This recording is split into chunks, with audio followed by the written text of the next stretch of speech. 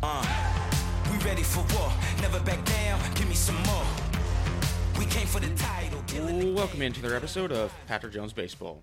On this week's episode, we have Kyle Trewyn. Kyle is the associate head coach at Miami, Ohio University. Previously, he spent the 7 years prior at Bradley University as their associate head coach and recruiting coordinator. In this episode, we talk about some of the things that he is helping implement and the rest of the coaching staff is helping implement at Miami, Ohio. This is their first year at Miami, Ohio, so it's a brand new staff, and the facilities there are awesome. It's a great school as well, and so we talk a little bit about that. We also get into some specific recruiting information, and Kyle breaks down some of the things that he looks for in recruiting, how he goes about it, his own system and process, and then lastly, we talk some hitting stuff too, and we talk some game planning and playoffs and some of the things that carry over from the college game to the professional game. So appreciate Kyle for coming on. He's a great guy, and again, one of the things that I'm also going to do is he did a pretty cool thesis when he was in college, or it was his first year coaching on catching. And if you want to check that out, I'm going to put that in the show notes if you want to read Kyle's thesis on developing catchers and helping them become better leaders. I'm going to put that in the show notes if you want to check that out. I've been getting a few people reach out lately when it comes to hitting assessments, and so if you're someone who is out of town, so I'm in Cincinnati, Ohio. If you're someone who's out of town and wants to come to Cincinnati, Ohio and getting a hitting assessment from me, please send me an email, jonesbaseballtraining@gmail.com, and I can work on getting you on the schedule. So if you're someone who's out of town and wants to come into Cincinnati for a hitting assessment, please email me, jonesbaseballtraining@gmail.com, and we'll set up a date and time to get you in. All right, here we go with Kyle Trewyn. This is the future, this is my time, I grind and shine. I put in the work and push the line. I'm holding my ground, I never back down. All right, we now welcome onto the podcast, Kyle Trewyn. Kyle, thanks for coming on the show today. Yeah. Thanks for having me. Excited to be with you. So I was doing a little bit of research on you, and I like doing research. I like looking at research studies, and I saw that you did your thesis for your master's of education in leadership in catchers. Take me through that, because I'm very curious. I read a good amount of it. What was that process like, doing your thesis on leadership in catchers? Wow, that takes me back. Yeah, I did. I did my thesis on leadership in the catching position through the University of Minnesota. I had just finished playing then the fall before. I just kind of was getting into coaching. Was a catcher myself, and was really and still am really fascinated with the position on what makes good catchers, and outside of the physical tools, especially in a day and age now where every showcase or every game you go to, it seems like the kid can throw the ball down to second base in under 2 seconds, and they're all taught how to receive and block and do all those things well.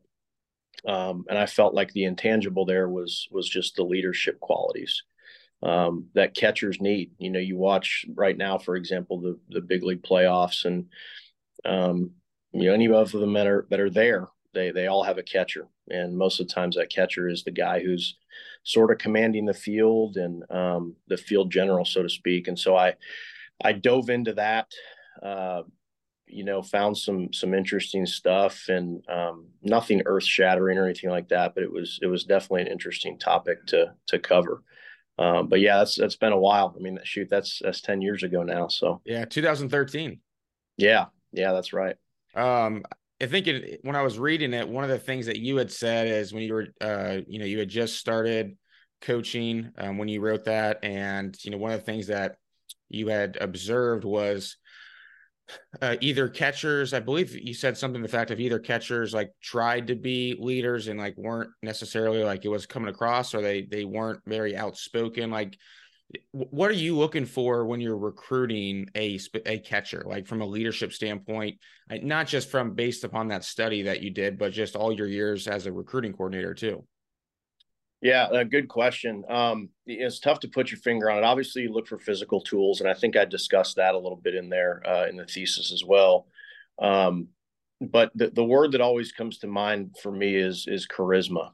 You're looking for a catcher who, can command the field and has the respect of his teammates, but sort of has that innate ability to be able to hold his teammates accountable. It is the one position on the field that I feel like can really hold both the pitchers and the position players accountable because they dabble in a little bit of both.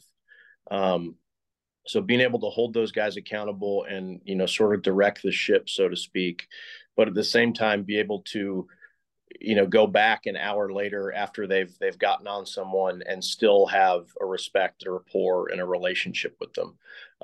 It's hard to find in the recruiting process.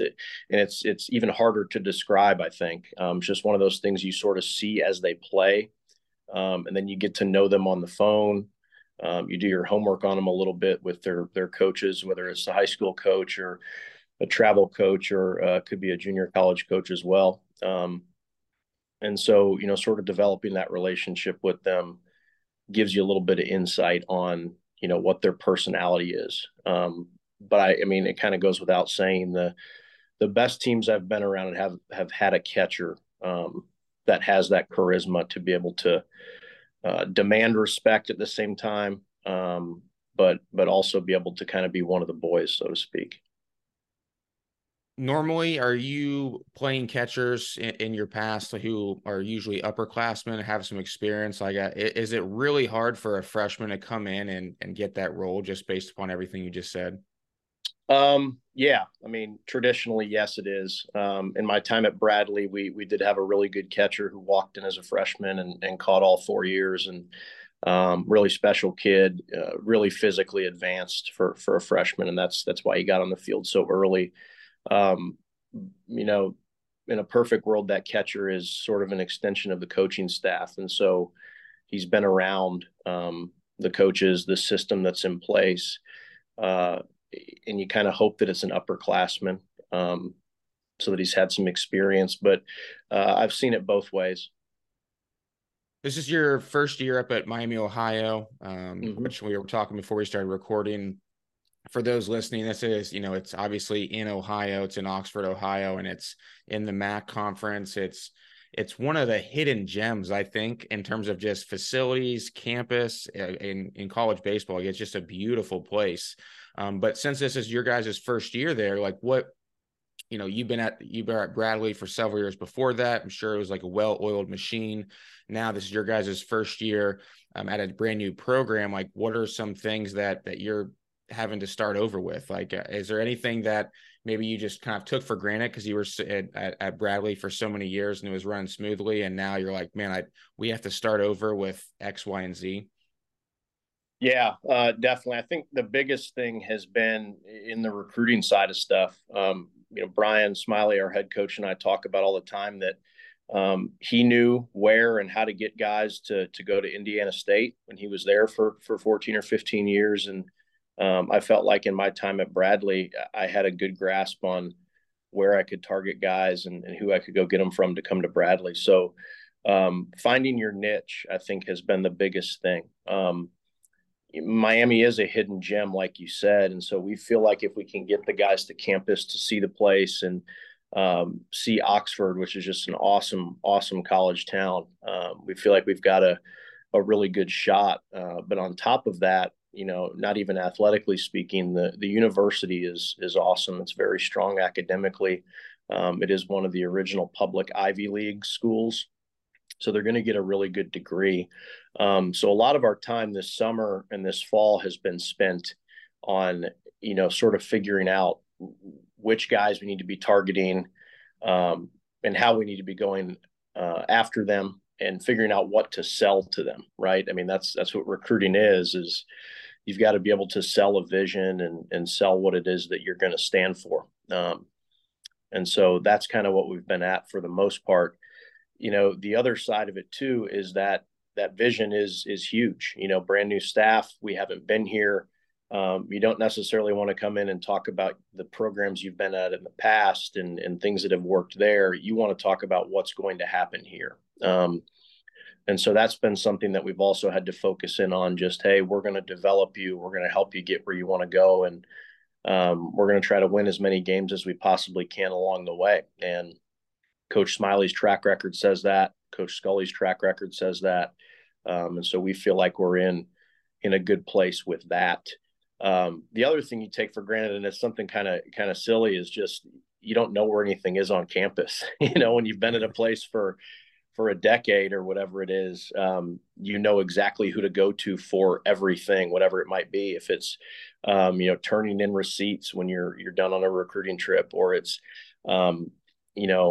talking to somebody about academics with your student athletes, sort of getting acquainted with all the people on a new campus is something you definitely take for granted. What's your vision for the program? You mentioned like when you're talking to recruits, you're selling them on the vision for the program, vision maybe even for them. Like what is your vision for the program? Yeah, so I think the best way to describe that is you got to kind of go into our background a little bit. So Coach Smiley was a college baseball player himself, did not play professionally. I was the same way. Coach Scully was the same way. The three of us, and it kind of goes without saying, we're in the business of trying to win college baseball games. That's a different game than the professional game, right? I mean, it's not always about the home run and the strikeout. We've got to find different ways to do different things, and we like to sell that we're going to do it as a team. We're going to bring in guys that fit into a system of team offense, of team defense, and of just kind of old school hard work, because that's what the three of us are. I was a Division II player myself. The other two guys both played junior college baseball before they went on to Division I, and I think everybody out there who's listening knows that junior college is a grind, and so can the D2 level be a grind, just because you don't have all the bells and whistles that you do in Division I. So our vision is to try to sell the team concept, and that we're going to do it not in a fancy way. We're going to do it by working smart and working hard. There's no reason why this place shouldn't be successful. That's what we really believe and what we really feel and what we try to sell. The MAC is a good league. It's a fun league to play in, from what we've been told, and our facilities and our resources and just people on campus here supporting us. We feel like we should be able to get this thing rolling in the right direction. Do you have, when you're out recruiting, like a bias towards a certain type of player? And let me give you an example. I was talking with a buddy of mine recently, and we were talking about a certain player, and he was a left-handed hitter. And my buddy goes, if this kid was a right-handed hitter, nobody would care. But because he's a left-handed, and Yeah. it's something that's been like I've been realizing lately, is like there's an obsession, it seems, with left-handed hitters. And I'm not saying, I know this is the first time we've talked, I'm not saying that about you, but I'm saying, is there anything like that maybe you have, or I'm just trying to figure out like why the left-handed hitter thing, but is there any bias that you have when you're out recruiting where it's like, maybe I need to take a step back? Is this something that, that I have a bias towards, or like, how do you go about that? Yeah, I'm definitely guilty of the left-handed hitter thing. I love left-handed hitters, big, athletic built left-handed hitters. If we could have 9 of them on the field at every position, I would love it. And everyone always asks why, and it's simply because the right-handed slider or the right-handed breaking ball is just such a tough pitch to hit. And standing down there in the third base box as the hitting coach, you get sick of watching right-handers flail at that slider.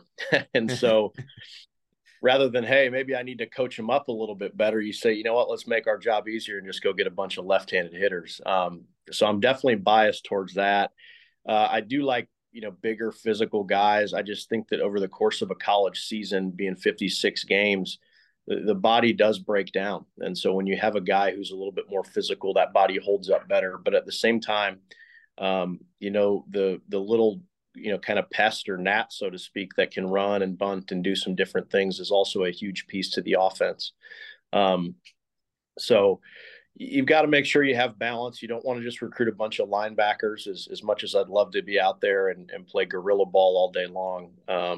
Coach Smiley reminds me of it all the time. Like, we're playing in the north here, and there's going to be days where it's 30 degrees and the wind's blowing in. And so you've got to find multiple ways to win and, be a balanced offense.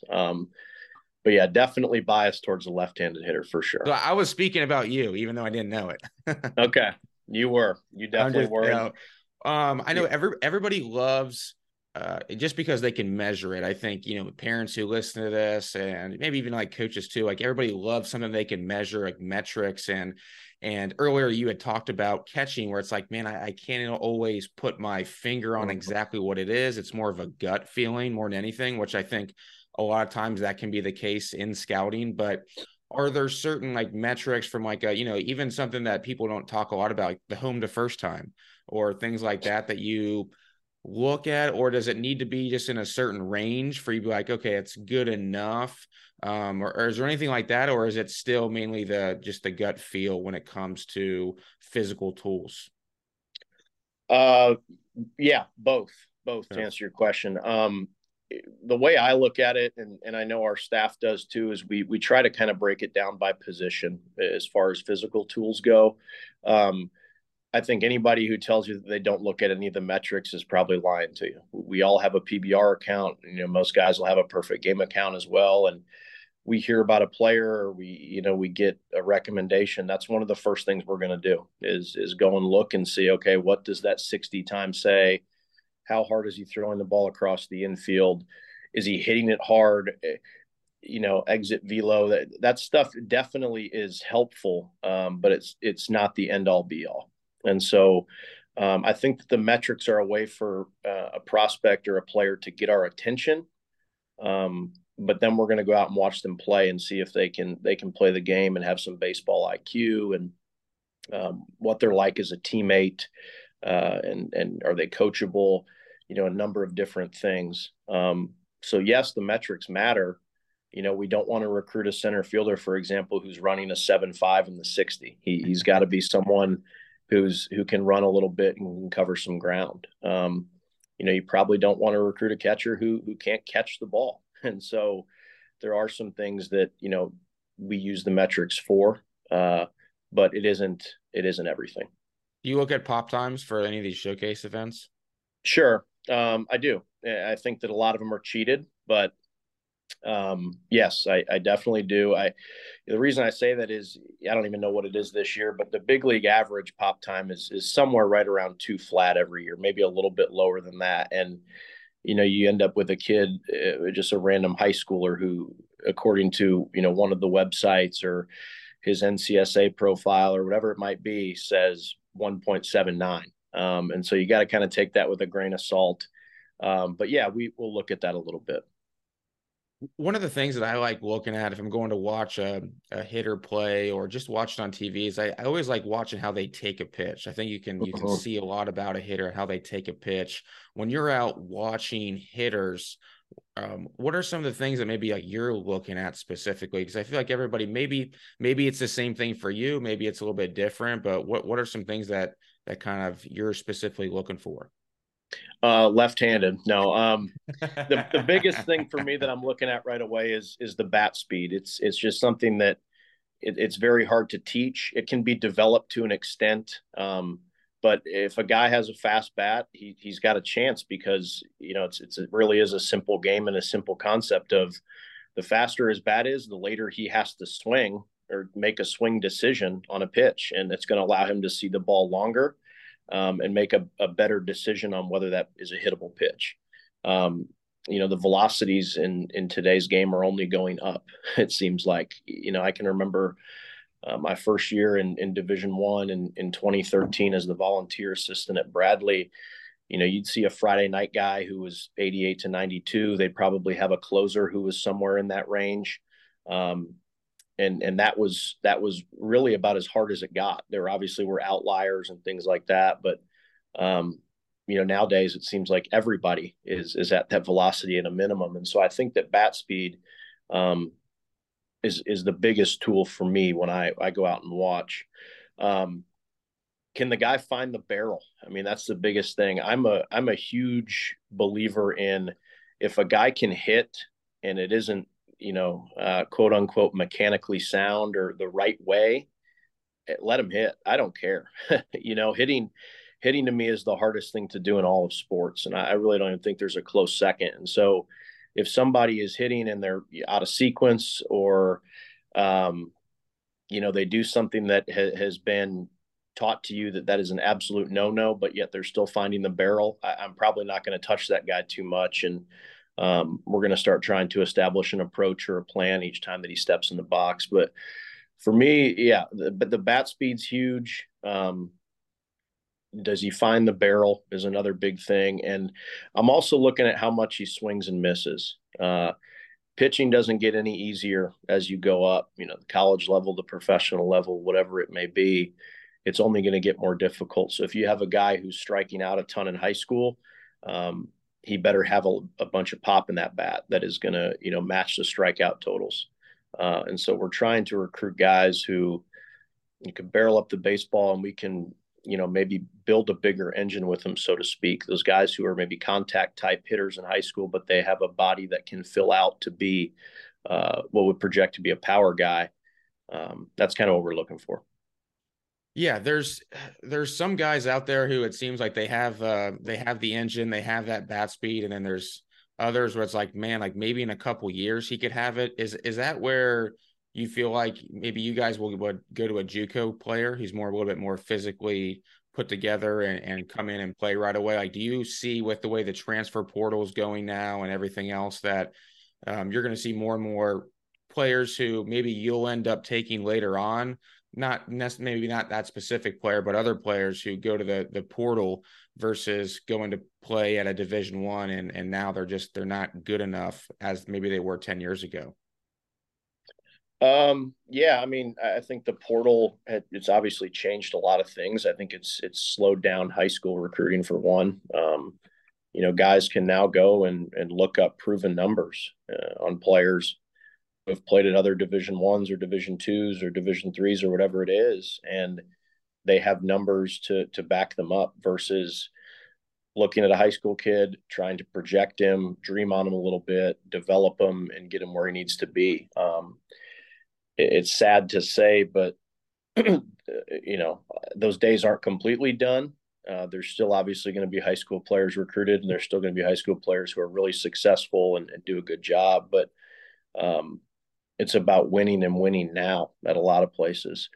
And so with it being a coach's livelihood, he's got to make a decision. Do I take the projectable high school guy, or do I go the junior college route or the transfer portal route? And look for something that can help us right away. I personally think you need to have a little bit of both. We got to have a balance of both. When I was at Bradley, we were far more high school based because it's a really good academic institution, and it was kind of difficult to get transfers in. So we had to do it, sort of the older way, where you went out and got a high school player and developed them. And, you hope every 3 or 4 years you've got a bunch of guys who have been around for a while and you can go make a run. I think at Miami, we're going to be a little bit more of a balance with the junior college player, the high school guy, and, maybe adding a portal or guy here or two late. One of the things that I had heard recently about, or not about, but from another college coach, was on the portal. And he said if he was a high school kid, he thinks that a lot of high school kids are a panic, and then they end up, just wanting to commit somewhere. He said, and then again, correct me, I'm curious to hear your take on this. He said that, usually at the end of the year, especially if you're in a Division I program, and, obviously it's a little bit different if you're, the Vanderbilts or, at that level. But at the end of the year, a lot of guys are going to go in the portal, and coaches are going to scramble to try to fill those spots. And maybe they wouldn't expect to lose some certain players. And he said, if I would rather, this was this coach saying, he's like, I would rather go out and take a high school kid, because he coaches at a Division I mid-major. I'd rather go and take out a high school kid than I would go and take another kid out of the portal who just sat the bench at another Division I, because I can't go and get one of the top, Division I players who are at a mid-major, because they're going to a Power 5. And so his thought was like, just be patient, bet on yourself, continue to play out if you don't get anything you want. And there'll probably be a Division I, if that's what you want, come June, because they're going to lose out on guys who maybe they didn't think they were going to lose out on, because they ended up losing them to the portal. A, did what I say make any sense at all? And then B, Do you agree with that? Yeah, A, yes, it made sense. B, I definitely think there's some truth to that. One of the biggest things now, everyone has always talked about recruiting being the lifeblood. Retention is going to become a bigger thing now in college baseball programs because of the portal. I think that it's different for each individual program. I think you've kind of hinted at that with some bigger name programs and that sort of thing. They're going to be able to go and target guys who are in the portal who have numbers and things like that. Um, I also think it just sort of depends on what you're returning and what you're looking for. If you can afford to bring in a high school center fielder late and give him a year or two to develop because you have a guy there that is going to be good, then absolutely, I would take the high school guy. But if you have a need where you need to fill right away, where that guy has to walk in and play, probably going to lean more towards the transfer. So I see both sides of it, but I definitely understand where that coach was coming from. If you had a son right now in high school, let's just say maybe he's a freshman or sophomore, junior, he wants to get recruited, he wants to play college baseball. How would you go about it? And let's just say, like Kyle, like you're not a college coach, you don't have the connections you have or the knowledge you Yeah. have. Like, would you go to camp to camp to camp to get him seen? Like, how would you navigate that? No, it's good you asked that because when I was growing up, it was a completely different scene. There wasn't really travel baseball too much yet. There were a few teams here and there. The whole showcase setting, perfect game, prep baseball report, all of that stuff, that wasn't really a thing. That wasn't around. And so what you did is you just played. You played a ton. I can remember going to camps a lot in the winter, not only to be seen, but to learn, and to try to get better. You hear all the quote unquote old school guys talk about it. They're not completely wrong at all when they say, what happened to, 10 buddies just going out and playing on a sand lot? So the way that I would go about it is make sure, number one, that he's having fun, that he's enjoying it, uh, because it's baseball. It's supposed to be a fun game, and I think sometimes it becomes too much of a business way too early for some high school kids and for parents and all those involved in the recruiting process. Make sure he's having fun.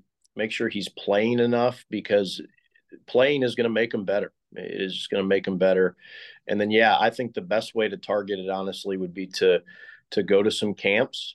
Find some schools that you're interested in. Maybe they have your major, or it's a place you really want to go. You like the coaching staff, you like the campus, you like the location, whatever it might be. Go and target some of those places and get in front of their staff. And then I do think that there's value to going to some of those showcases, right? To be able to have a profile online that a coach can quickly access and check out your metrics, your numbers, see videos of your swings or of you throwing a bullpen or whatever it might be. So that's the way I'd go about it. You had mentioned before that, you guys, or you as a staff, that you guys are a little bit more patient in the recruiting process, where you see some coaches and where it's like, man, they see a kid one time and then they offer him right away. And so it's pretty fast paced. How many times will you see a kid? Like how much time are you spending with a kid before you are extending an offer to him? Like, when you say you're a little bit more patient, what does that timeline look like compared to maybe somebody else?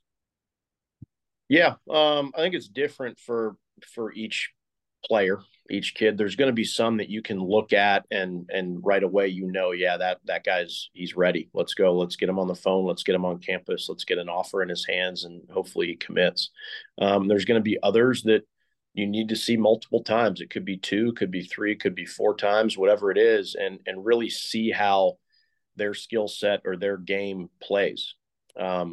When I say patient, I mean more so age wise. We're not going to be the group that is, really looking hard at freshmen in high school or sophomores in high school right now. We're going to be, at that 2025 class is what it would be right now, kind of looking there.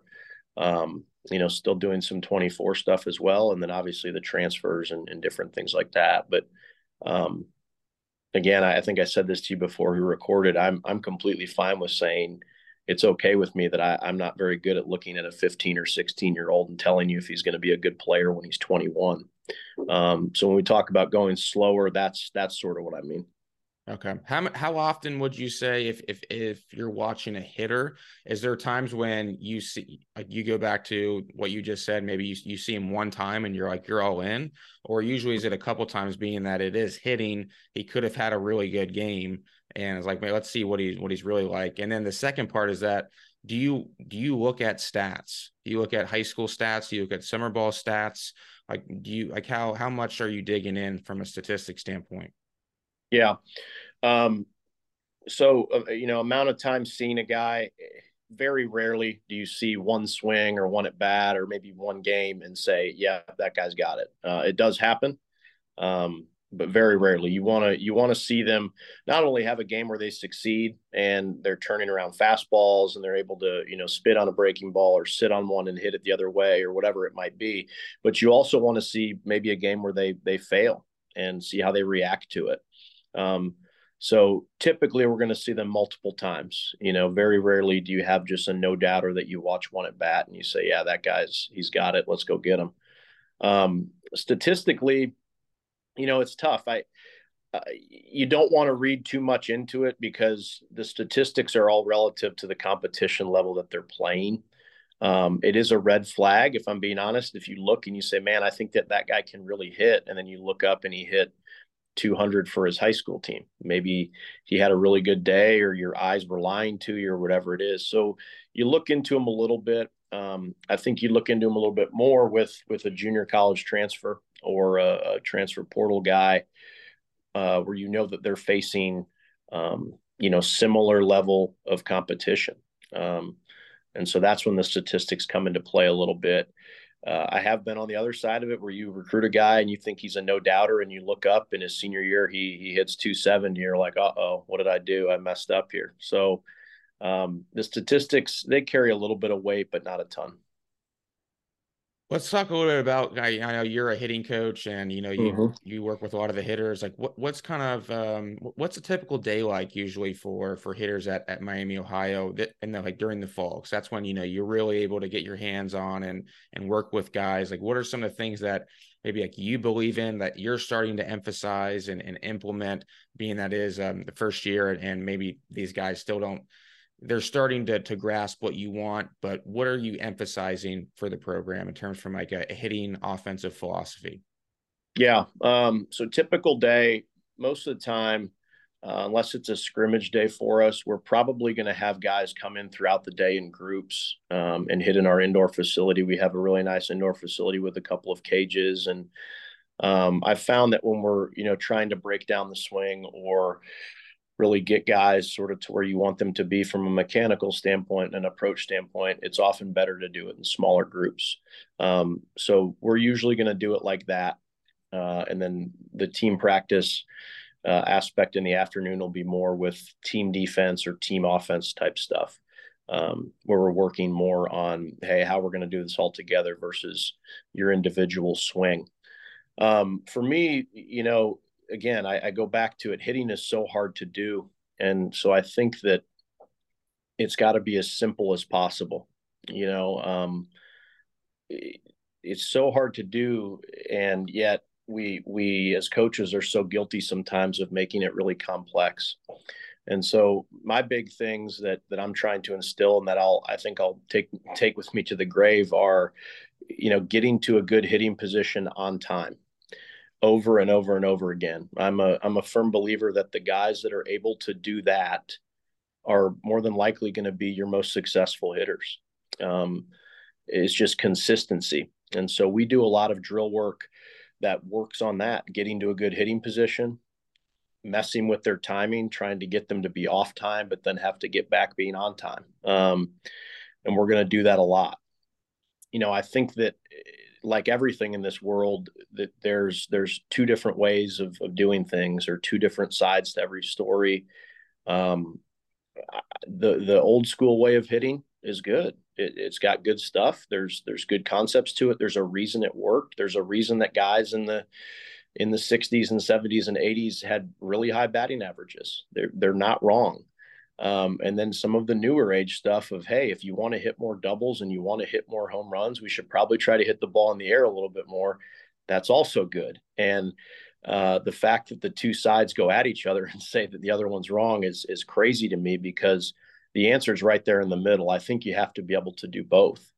And so that's kind of what my philosophy is we're going to be able to hit the power ground ball, so to speak, to the right side if you're a right-handed hitter, to the opposite side. But then I also want guys to be able to turn and hit a pitch 400 feet to the pull side, high and far.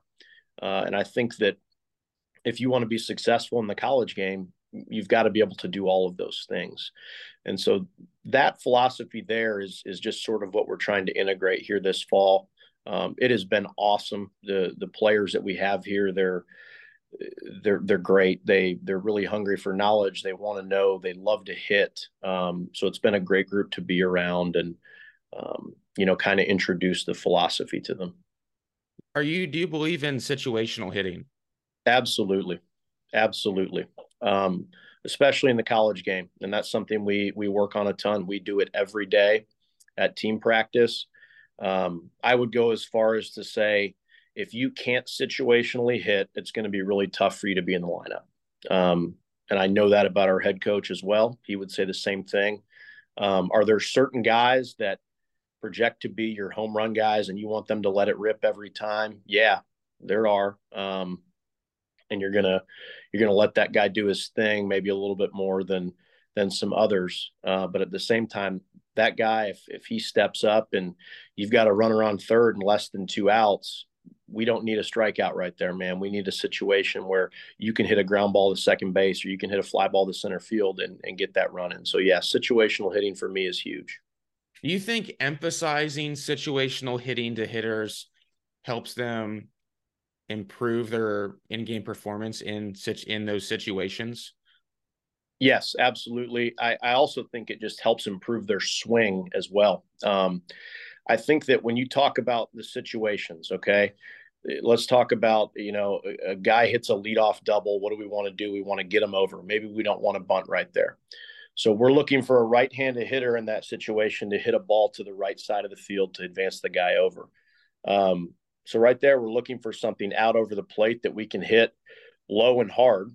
And that's, getting the bat in the zone early and staying through it for a long time. And so it helps them right there with that. And then we start talking about getting them in. Well, now we've got to look for something that we can hopefully elevate a little bit. So now we've got to talk about trying to get the ball up in the air. And so, guys want to talk about launch angle. They want to talk about all this different stuff. Well, right there, just in a matter of 2 swings, we've now forced you to hit from hit a ground ball at a 0, I guess, and then you've forced them to hit a fly ball at a 40-degree launch angle. The other one too, a situation can be, hey, we need a base hit right here, and that often gets overlooked. Of like, hey, can you hit a line drive to the outfield grass? And that's somewhere in the middle of the power ground ball on the get them over, or the fly ball on the get them in. And so I think that practicing it helps for sure. I think making it a point of emphasis is big. And so a lot of the drills we'll do, a lot of the things we'll talk about is, hey, I want to be able to see you on one swing, hit a hard low line drive or hard ground ball the opposite way, hit one back in the middle of the field, gap to gap on a line. And then I want to see you be able to hit a double or a home run to your pull side gap on the third swing. If guys can do that, I think that their bat path is usually in a pretty good spot. I think that their timing is usually in a pretty good spot. And it shows me that they have the ability to change their approach, not only at bat to at bat or game to game, but pitch to pitch. And the best hitters at whatever level of baseball it is are able to do that. Have you been watching and been able to watch any of the playoffs so far? I have. I've been able to watch some. Obviously, long, busy days here at the office and at the field and working with guys. And then at home, I do have 3 young daughters and a wife. So I've got to put on the dad and the husband hat a lot at night. But playoff baseball is so fun to watch because it's the best baseball players in the world competing at their highest level.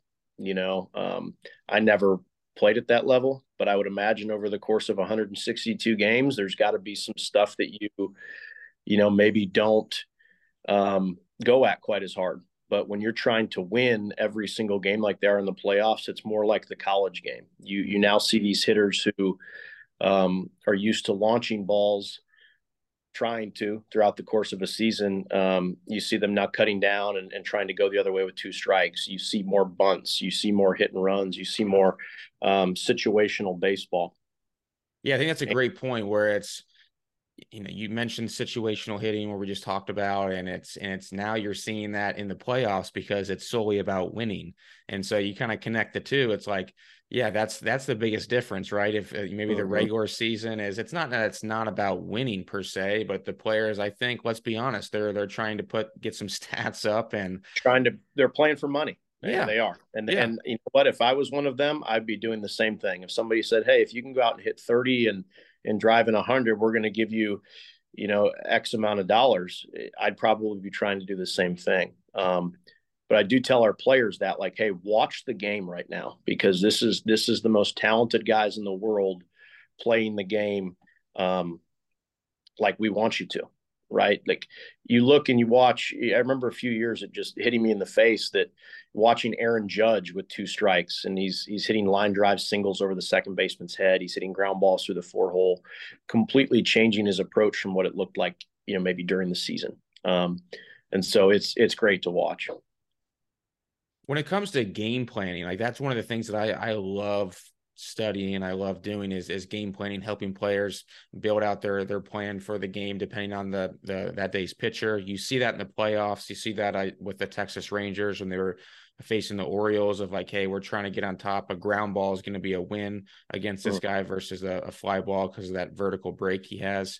Yeah. What are some things that you do when game planning? Obviously maybe it's a Friday night guy. Maybe it's a little bit different approach than a midweek guy, and maybe time is a factor within that too, because you don't have all day like they do in professional baseball. But is there a process or a system that you have found that works with guys and helping them game plan? Yeah, so in recent years, the last 4 or 5 years, we've been really lucky. This is when I was at Bradley. We're going to have the same thing here at Miami, and most schools across the country have it as well. But Synergy has completely changed that. The video software, for those out there that maybe don't know what it is, but it's a great tool not only for player development, but it's even better for for game planning. And so what it is, you've got a camera up in center field. A lot of times you've got a camera behind the plate. You film the whole game. You send it into this company called Synergy, and they cut it up into individual pitches. And you can go through and put on filters. So let's say I wanted to see, a pitcher on Friday night, what he did last weekend. I can go back and type his name in and look at every pitch that he threw. I can break it down and say, hey, I want to see every breaking ball he threw to a right-handed hitter, in the 6th inning of last night. And it can go that far, down that rabbit hole. And so I spend a lot of time on there. I'm going to go through all 3 starters for sure. I'm likely going to go through the closer, and maybe another key bullpen arm. I'm going to look at, what they try to do as a pitching staff. You're also going to contact guys who have played that team previously in the year. We're all sort of a fraternity in coaching, and so many of us know each other and are good friends, and we can call and say, hey, we've got, this school this weekend. What do you got on them? And they can help you out. I'm going to look specifically at what pitches he's throwing and what counts and in what situations. Is it more traditional where when the hitter's ahead he's going to be 75 or 80% fastball, or is he going to be a guy who throws backwards, or is it a guy that mixes, and just every count is sort of a guess. Hopefully we can get all that information together for the players. We'll put it into a scouting report that'll be hung up in the dugout, for both the opposing team's pitchers and the opposing team's hitters. And then me specifically, I'm going to meet with all of our hitters on game day, either before BP or after BP, and go through the starting pitcher for that day and show them video of what the guy looks like when he throws his slider, his fastball, his changeup, so they can get an idea of what the slot is. I'm going to take them through his breakdowns on, hey, he's 1-0 count. He's 65% fastball. So, hey, we better be on time for the fastball like we always should be, but understand he may flip you in a breaking ball in that count. See it up, that kind of stuff. So that part of it is a lot of fun to me. You really feel like as a coach there that you can impact the game a little bit. And it's fun to see a game plan play out and be successful. Awesome. Kyle, I appreciate you coming on today, man. It's been a ton of fun. I'm going to put your thesis in the show notes if anybody wants to read it. All right. But I appreciate it, man. Best of luck this year, and I'm sure we'll be in touch. All right. Thanks a lot, man.